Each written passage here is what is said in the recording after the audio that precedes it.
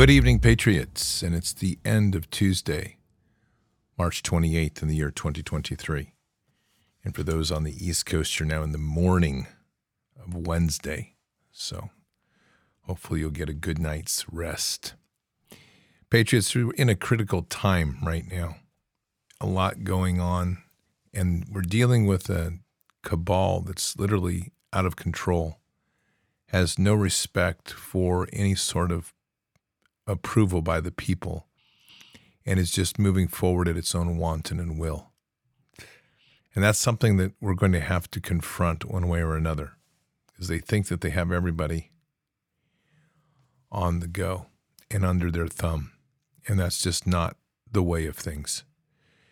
With that, we also have to be very conscious of the sorts of pressures that they're putting on everybody, which will include food. So make sure you keep your food supplies up and you have emergency food basis in the event of shortage. Patriots, anyone who thinks they won't need emergency food isn't paying attention. Every day, the headlines get worse and worse. Is the unthinkable next? It pays to prepare. That's why I seriously recommend you stock up on emergency food right now. You never know when the next shoe will drop, and when it does, emergency food will be hard to find. So get yours now while it's on sale. Go to mypatriotsupply.com and check out their popular 3-month emergency food kit. Right now, you'll save $200 per kit. Each kit gives you a wide variety of delicious breakfasts, lunches, dinners, drinks, and snacks, providing over 2,000 calories a day for optimum strength and energy.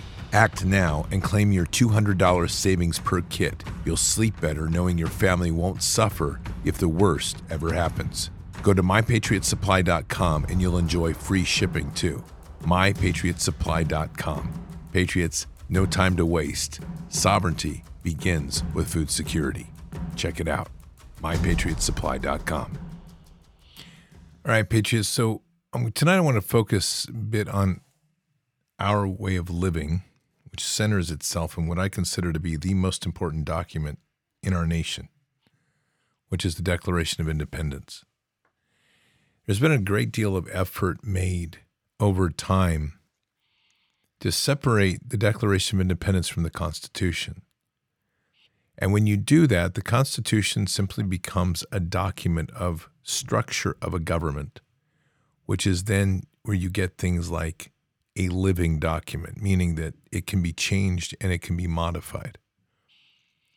There's a separation of about 11 years between the Declaration of Independence and the Constitution. And you will find that that is never discussed, but there's this little thing called a revolution that occurred in between those 2 points, which gave us ultimately, was supposed to give us the freedom from England. Now, unfortunately, that's not really the way it worked out. And a lot of that began with John Jay, who was our first Supreme Court justice, who after the Revolutionary War negotiated a treaty with England, which basically gave them preferential trading rights. And a lot of that happened because the United States didn't have the money to pay off the debt that it had incurred. Furthermore, we guaranteed in that treaty with John Jay that we would pay back England for the costs of the war, their costs of the war against us. Now, that can be looked at in a couple of ways, but I think that the most accurate way of looking at this is the fact that our founding fathers were actually very noble men, and they didn't put the debt on the people. They put the responsibility of the debt on themselves. And that speaks to a great deal of morality and ethics that is very often overshadowed by this constant pounding of the image of them being Masons.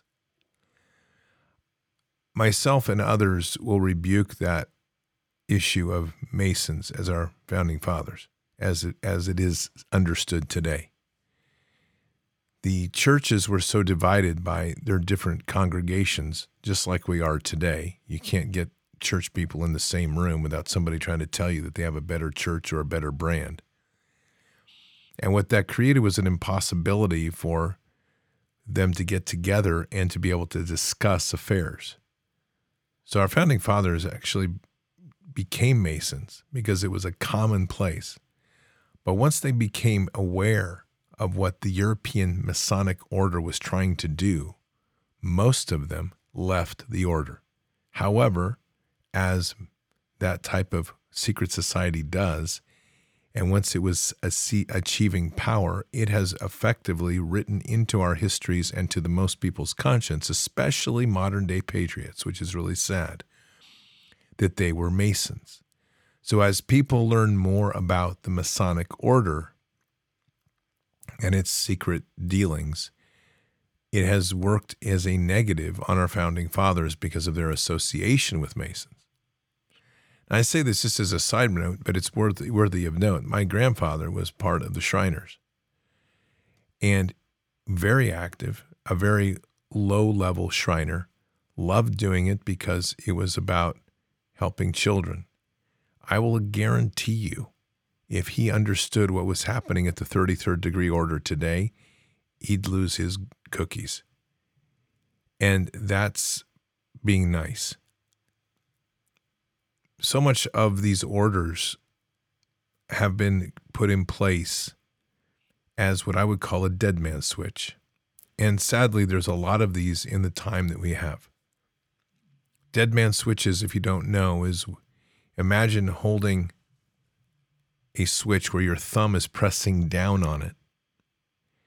But if you lift your thumb, the circuit is completed and the detonation goes off. Dead man switches are also used in terms of like a digital vault, that if something happens to somebody, this digital vault is released, the code of it is released, and all the information within it is released to the world. That was the WikiLeaks threat. So what they have managed to do over many years is to weave in varieties of dead man switches. And they've done that through blackmail, through coercion, through the sell-off of people's souls to the power of money. And that has been a serious agenda of these people to target those in Christian faith, in particular influential leaders, to the point where government, we know the DHS has worked with many leaders around the world, around this country, Christian leaders, to try to co-opt them into pushing certain agendas in times of crises. We saw it happen in the COVID con, where pastors took the position from the pulpit to try to tell you that Jesus would take the shot. There's a whole variety of things here that are happening. And in the process of this, we're just becoming more and more divided. This nation is not going to survive in division. And right now, these psychopaths are running fast and furious because the unity of the people is so broken that there's nobody standing up to protect them, or just stop them and to protect the people. Worse is that there are factions that are so inoculated with the ideologies of hate, climate change, we're going to die in 5 years, these sort of nonsensical things that are absolutely just pulling out of their backside, that they're in a frenzy. And that's happened through a mass overdose of hyper-propaganda that has turned people into and basically destroyed people's minds. We're dealing with a perception across this world of people, I shouldn't even say perception, we're dealing with a reality that there are people that are truly mentally broken at this point in time. And to heal them is going to be a process of faith and relationship in Christ. But we are at a point where the concept of insanity is actually mainstream to such a degree that it has become normal to witness. With that comes a whole measure of demonic activity that has continued to infiltrate and infect this country, and at every level. I was talking to a Special Forces buddy of mine tonight, and it was just surprising to me to have him actually reference the fact that he is seeing demonic activity in leadership. And I don't deny that he is. And he's seeing it because it's manifesting in this hatred and this sudden explosion of division and finger pointing and rupture. And so much of that is happening because we don't have a center point in a strong faith. We are told to be fearless. And that means that no matter what we're looking at in terms of a threat, we should be fearless to move forward and fearless to trust in Christ to protect us and protect the ones we love. There was a video I saw today, and it was just amazing in the sense that there's a woman that begins to walk across a crosswalk. And this is from a high-mounted street cam. And there's a car that is coming from her right and another vehicle that is coming. She's starting to step into the street. So there's one coming from her right and there's one coming from her left. And the two cars collide. And the one car that was coming from her right bounces off the car coming from her left and shoots directly at her. And as she steps into the crosswalk, it misses her, and all the shrapnel of this colliding vehicles misses her by literally inches and slides right by her, and the other vehicle goes right by her, and she walks essentially right between the two. And the most amazing thing is she doesn't even stop. She just keeps walking. And the title of the thing was, What It's Like to Walk with Christ. That's it. Because we're protected. So when we look at the state that we're in the nation, and we each have to reflect deeply on our own station in this world, fearlessness is part of the requirement of walking closely with God and walking closely in Christ. Fearlessness. And that means that no matter what they put at you, we have to walk fearlessly at it. Easier said than done, because there's a lot of unknowns in our world, and we have a wonderful way, thanks to a massive propaganda machine, of trying to embed ourselves into this concepts of delusional fear. And we do a great job of imagining things, thanks to a fantastic propaganda machine, of all the horrible things that can happen to us. We have horror films around. There's hardly some sort of serious serial on TV that it isn't about killing one another. Maybe it's the police shooting somebody, and it always ends up being somehow it's justified in a heroic sense that we're going to be killing each other and torturing each other. If you ever watched 24 with Jack Bauer, there's a great example. It's like every show somebody's getting tortured, and somehow it's always glorious that when the good guys torture the other guys. I mean, we've inoculated ourselves with such measures of distrust, with hatred, with fear, with the concepts of consequence that always end up in violence. And this is what they're leveraging right now. And it's everything but what God told us to be. We've talked a lot about the loving and forgiving heart, and I know that always gets pushback from some. And yet at the core of a loving and forgiving heart is an unbelievable level of power. It's a power that we don't even know, because we always struggle just to get to that point of not being laden and burdened with the anger, the vengeance. And of course, when we talk about power, this is going to start talking about things that sound almost like the supernatural. And we know how that goes over well in the church, because the church of today isn't supposed to believe in the supernatural. The church of today is supposed to believe in the doctrinal. And the supernatural is just left for the books. I don't buy that. And I think you know that. I believe that when we are truly tight and walking with Christ, as he said, you will do greater works than me. And there's truth to those words, because they're red letter language.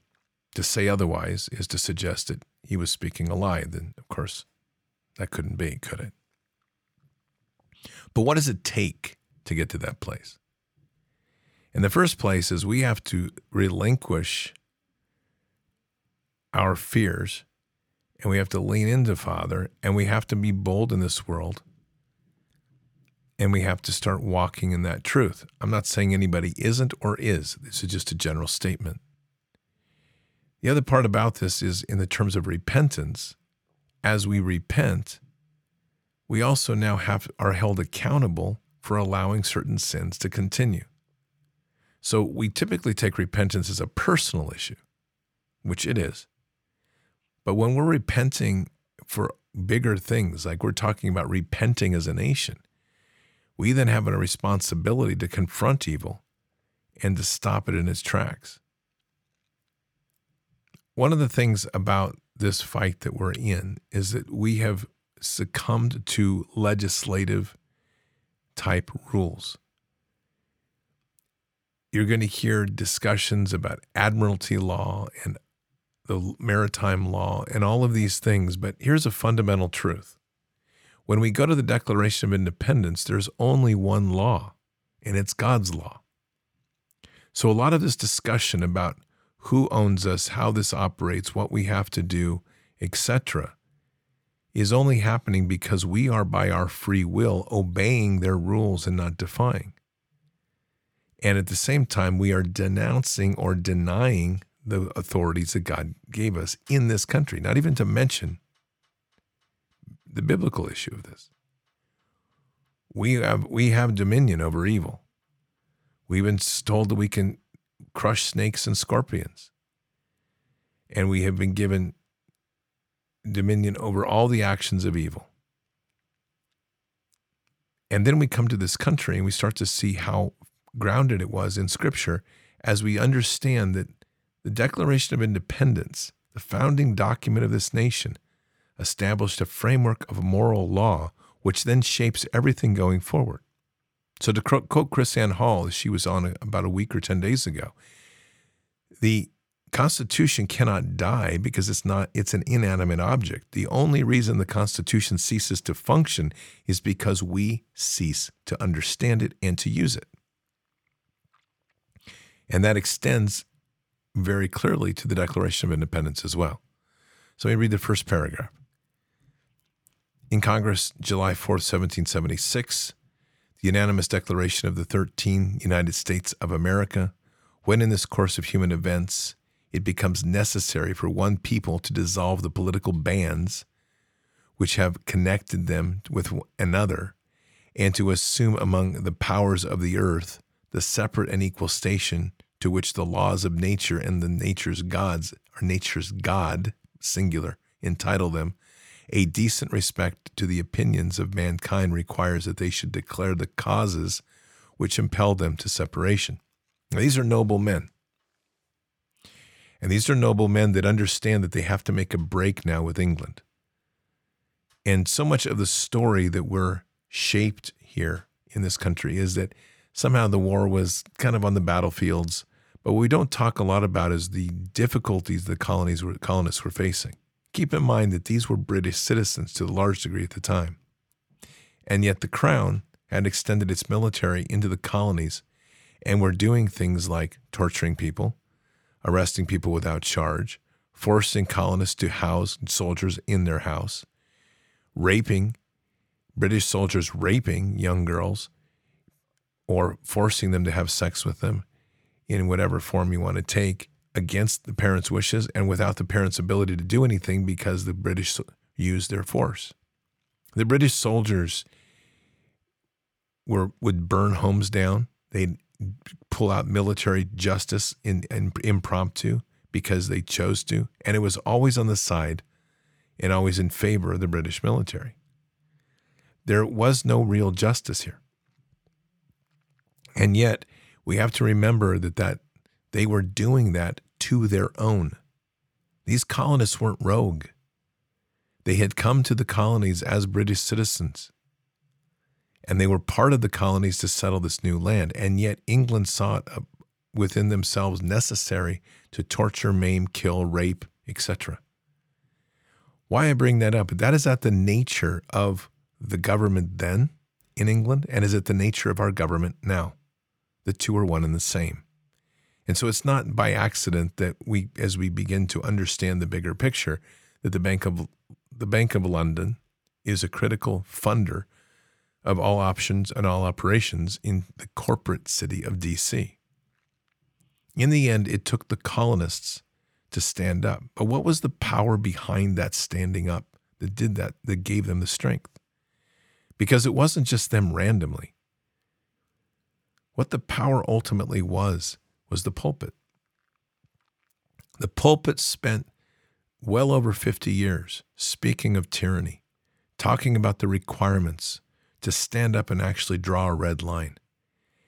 And those pastors of the time understood very clearly that there was a line that we could not cross, meaning that there was a line that no matter what happened, we were going to lose our faith and lose everything in our rights and lose what we were expected to do by God. Unfortunately, where we've arrived in this modern day is there's been so much emphasis on the New Testament, which is really kind of a disservice in breaking the two books this way. And there's a perspective that somehow everything has become love and hugs. Christ was a warrior of a mighty kind. And the emphasis on him being just purely loving is missing the point that he was courageous and bold. And at the end was such a bold warrior that he went through the most atrocious tortures all the way to the moment of his death. We have to get to a mindset of what's required of us. And that's not easy. It means that each one of us has a weight to carry. And as we work to build up one another, we each have a load to carry ourselves to get ourselves strong on our feet. When you're working in a military unit, when you work in an elite unit, the performance standards are extraordinarily high. And so anybody that's less than the performance standards is let go, not because they're not good, but because the elite units run at such a high level of op tempo that they don't have any room for anybody being any less than great. In the main body army, you're going to find a lot more variable in talent and skills. And so on squads and on platoons, you'll find that they ultimately become, what ends up happening is it's the slowest man that sets the pace for the unit. And if they're too slow, then they'll be cycled to another position. Maybe they'll go back and be in the rear echelon. They might go into support positions. They might go into clerical. But the point is that the slowest man sets the pace for the entire unit. And I guess I have to say women. I mean, in fairness, it's men or women, because now everything's integrated. In this point in time, in a collective fellowship that we're building here, it's going to be very similar. And you've heard me talk quite a bit in the last few days about really building out the fellowship and raising each other up. And I'm holding to that as a very important thing that we all need to strive to do more of. But with that, each person has a responsibility to be able and active. The times are changing quickly. We aren't dealing with a group of people that care about what you feel. They don't care whether you voted them in. They're now being co-opted by forces greater than we can imagine, forces that own their soul, quite literally, and they're willing to do anything. So we have to be willing to hold the line. And that means we also have to start articulating what it is that our grievances are that force us to declare a separation from this government, just as our founding fathers did. The second paragraph of the Declaration of Independence: we hold these truths to be self-evident, that all men are created equal, that they are endowed by their Creator with certain unalienable rights, that among these are life, liberty, and the pursuit of happiness. Famous line. Critical to understand everything that goes forward. Words aren't wasted. This isn't going to be long and lengthy explanations for everything. Every word is strategically placed. All men are created equal. It's a phenomenal concept. And what that is saying is that the people have the power of governance in their hand. and they receive their power. They are endowed by their Creator. They receive their power from God with certain unalienable rights, that among these are life, liberty, and the pursuit of happiness. Among these, not all, but among these. That means that everything that follows thereforth is now blessed by God. And in the biggest, what I refer to as the biggest middle finger or biggest troll probably in the history of humankind, and I mean this, our founding fathers knew very well what they wrote there when they said that the Creator was giving us our rights. It wasn't a king of men form. It wasn't a queen of human form. It was God. And that responsibility in the years that have passed seems to have dwindled to where we fail to understand the magnitude of what this country was blessed with.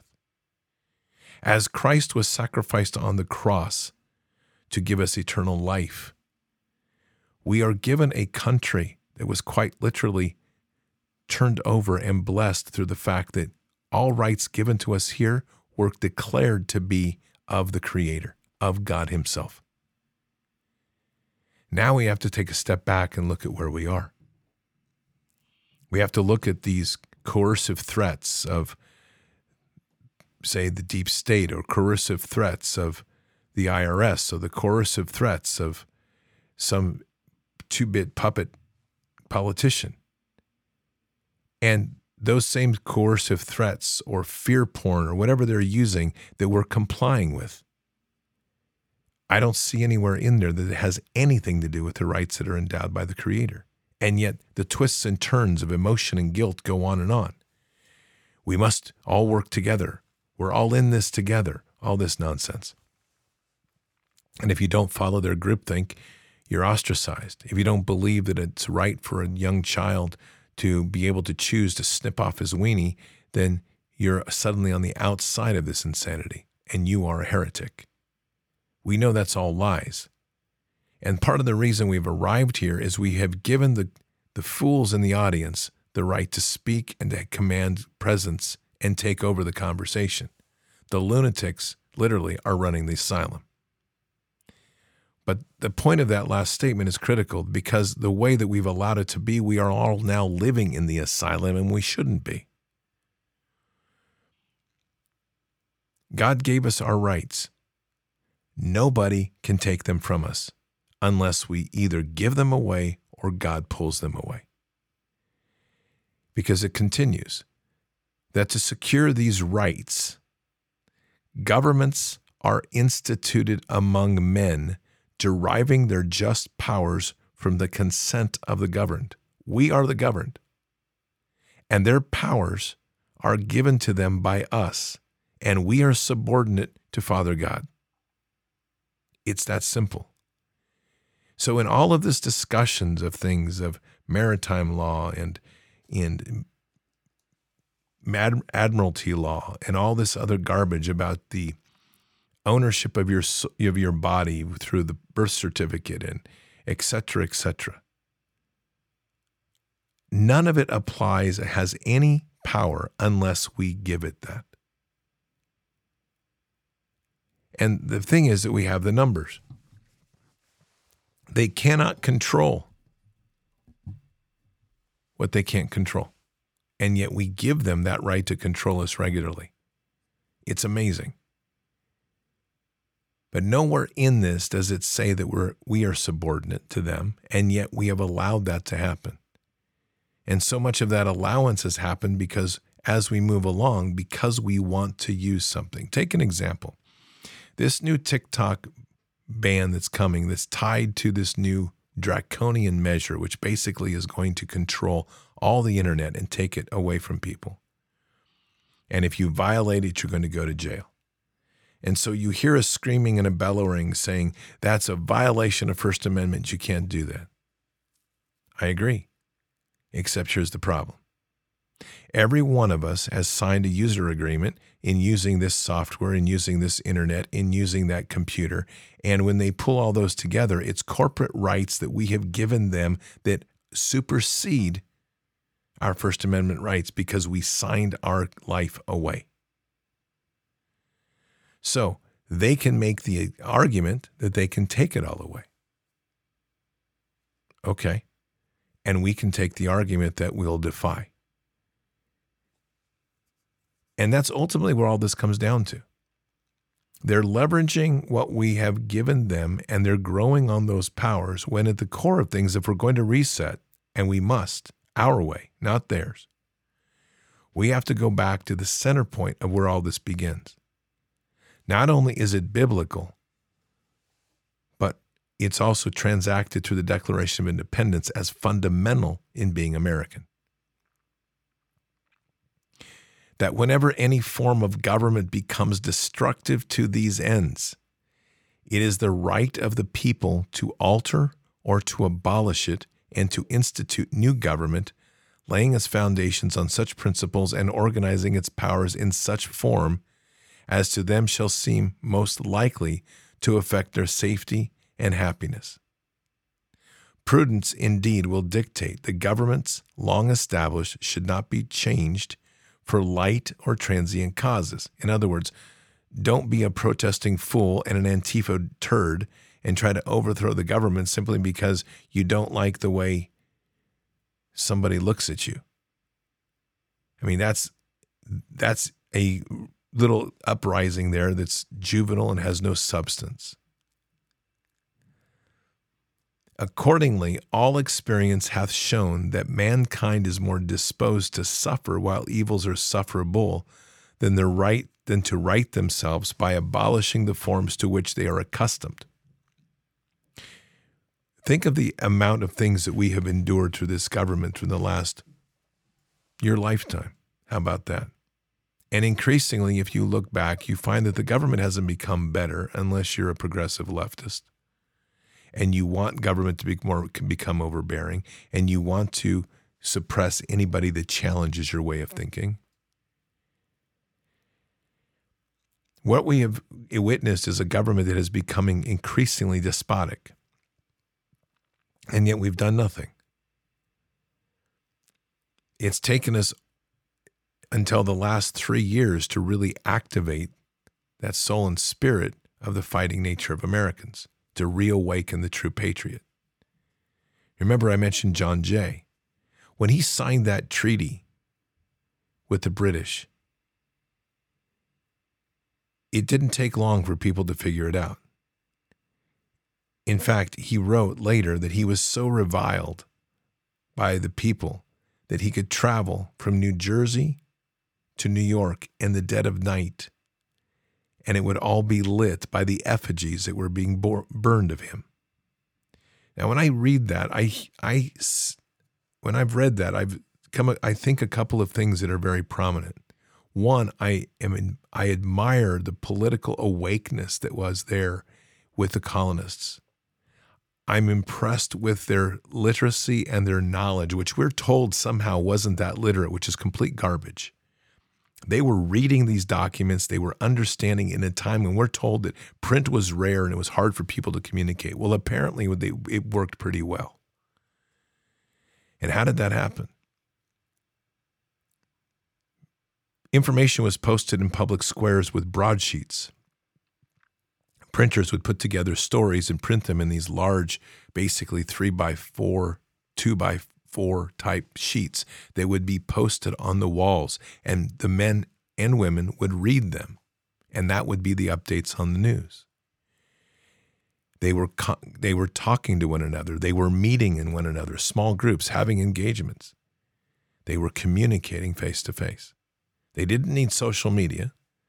They didn't have AI corrupting anything. They just had words and print and the knowledge that they carried in their heart and their faith in God. And what else did they have? A powerful and mighty pulpit that spoke the truth.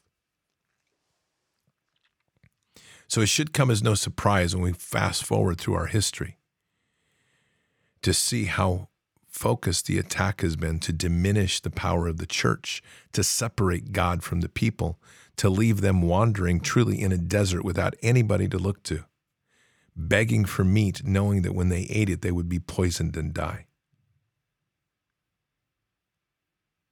This is the state of the world that we are now in. And we have each choices to make. But when a long train of abuses and usurpations, pursuing invariably the same object, evinces a design to reduce them under absolute despotism, it is their right, it is their duty to throw off such government and to provide new guards for their future security. Such has been the patient sufferance of these colonists, and such is now the necessity which constrains them to alter their former systems of government. We are right there. We are there now, with a government that has turned into absolute despotism. And the question is, what are those steps that we move to?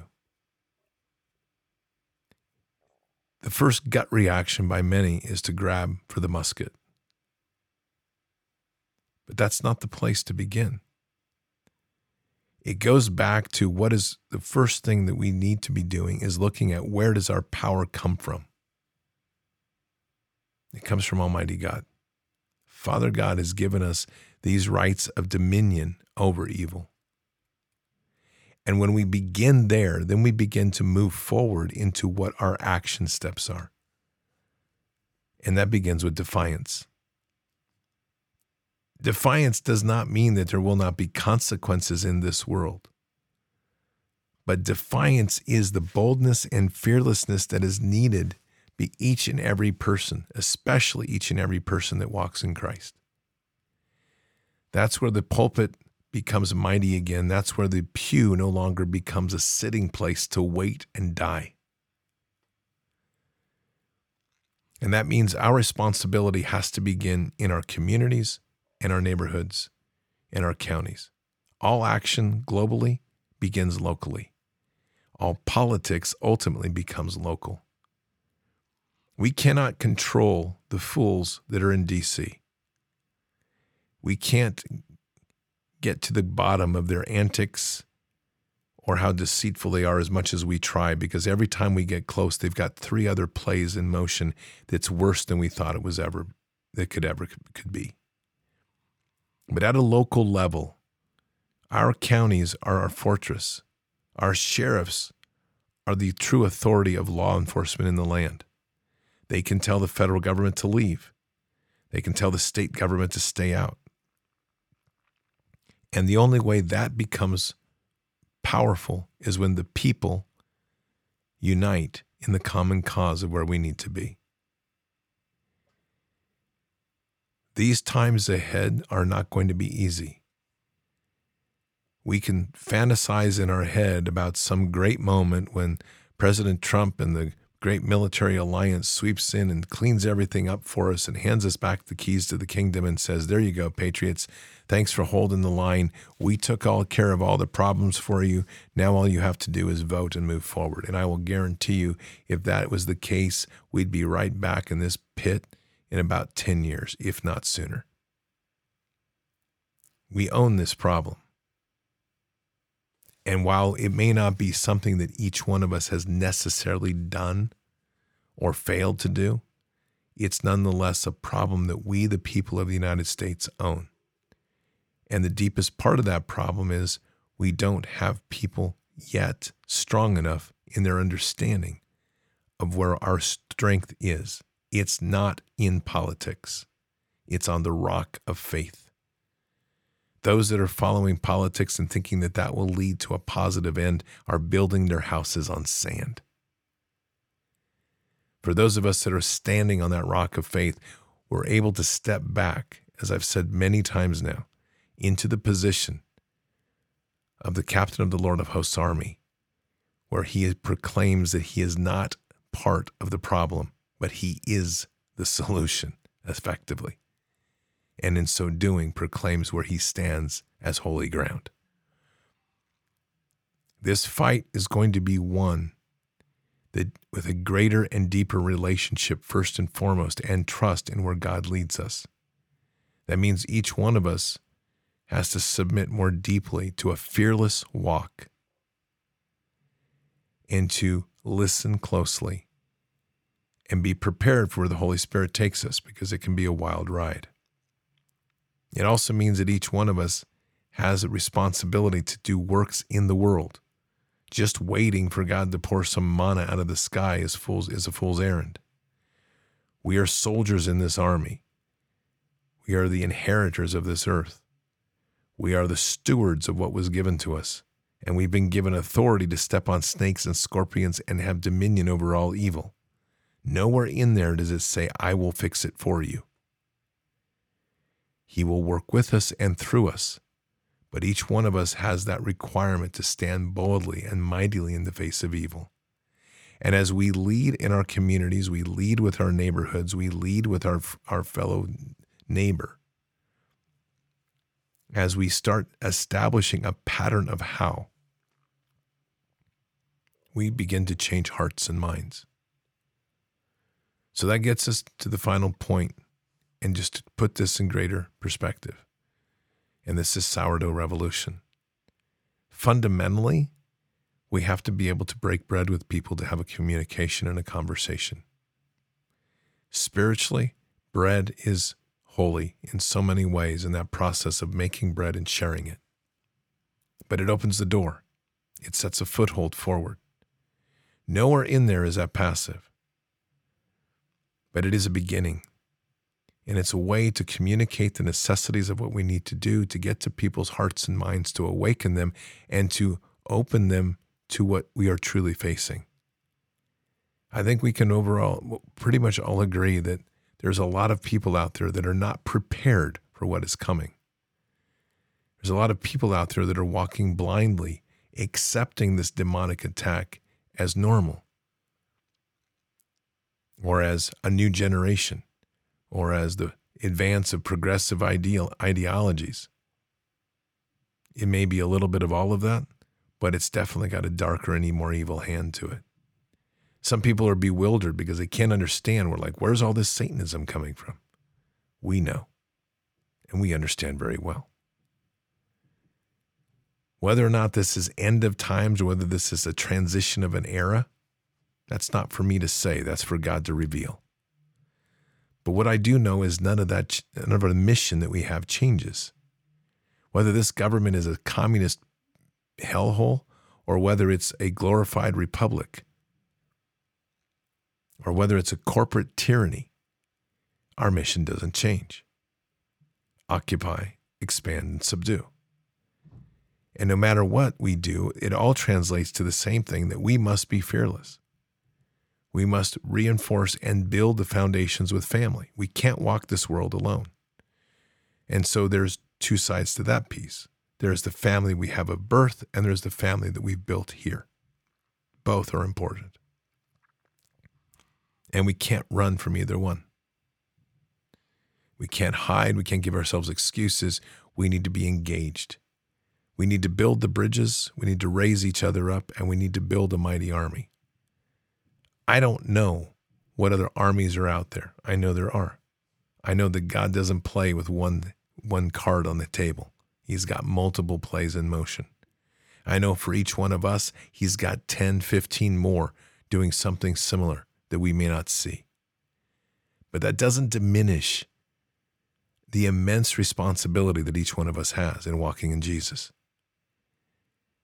In accepting Christ, we've accepted a walk, a mighty walk, one that we've been told that we will be persecuted for. Bring it. One that we've told that will not be easy. Sounds like a plan. Because at the end of the day, we're fulfilling what we've been asked to do. And the reward is greater than we can imagine. But this is a war. We're behind enemy lines. And it's about time we get ourselves in that gameplay and get others to understand what's going on. It's not going to get easier, but it can be a whole heck of a lot better if we understand and accept what our reality is, and it can even be a lot of fun as we watch the Holy Spirit work through so many veins in so many ways to lead us to victory. Let's pray. Father God, we are blessed this evening in so many ways to be here in fellowship, to be here before you humbly and by choice, and to continue this pursuit in a righteous fight against a dark and deceitful evil. Father, we continue to see just insanity among us, a disregard for the health of people, a wanton hatred of humanity, a desire of the most horrendous, lecherous ways towards children, and a willingness to mock, maim, or destroy anything that you've created. Father, this is our watch, and we're here. Just hear our hearts. Wherever we have stumbled, forgive us, and we openly repent for those places. For a nation that will not put its eyes towards you as a collective whole, we pray for mercy. But for us that are fighting here, whether in Bard's Nation or any other group that are standing boldly in the body of Christ to fight and stand against this evil, we pray for the strengthening of the pulpit. For those that are out there struggling to speak the truth, find the courage. For those that are hesitant to embrace the demonic, the influences of the darkness, find the courage to speak it and confront it and rebuke it. For those thinking they can walk alone, be humbled and be before Father God to know that you can't. And for us standing here, wondering what direction to go, bless us with the wisdom, the compassion for one another, to raise up each other and to build a mighty army that is holden only to you. Guide us, protect us, and lead us. And we say these things in Christ Jesus' name. Amen.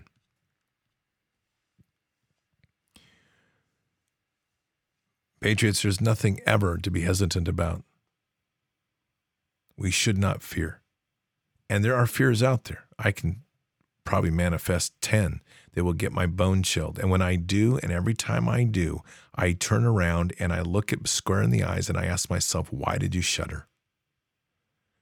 And then I force myself to confront that thought once again until I submit it to the power of Jesus. Fearlessness. This is how we walk. This is how we win. Because they cannot control those who will not comply.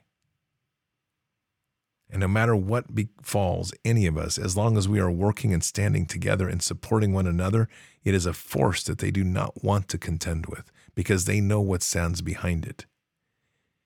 It's the mightiness of Father God himself. So, Patriots, keep your head up and your eyes forward. Never bow to evil, never relent, always press into the fight. God is with us. He'll never forsake us. And in the end, God always wins. But we are here in this time, in this place, for just such a time as this. We are at war. So walk boldly and fearlessly with Christ. Occupy the land. Expand the kingdom. Subdue the enemy. Mission forward. Patriots, I'll see you tomorrow for Bended Knee. Until then or until the next time, God bless. Good night. Thank you. And out for now. Oh, I wanna feel something. I just wanna breathe again. Dive into the deepest end. Oh, I wanna feel something. Let me get back in my body. Oh, I wanna open my hands. I know that healing is for me. I wanna breathe again. Oh, I wanna feel something. I just wanna breathe again.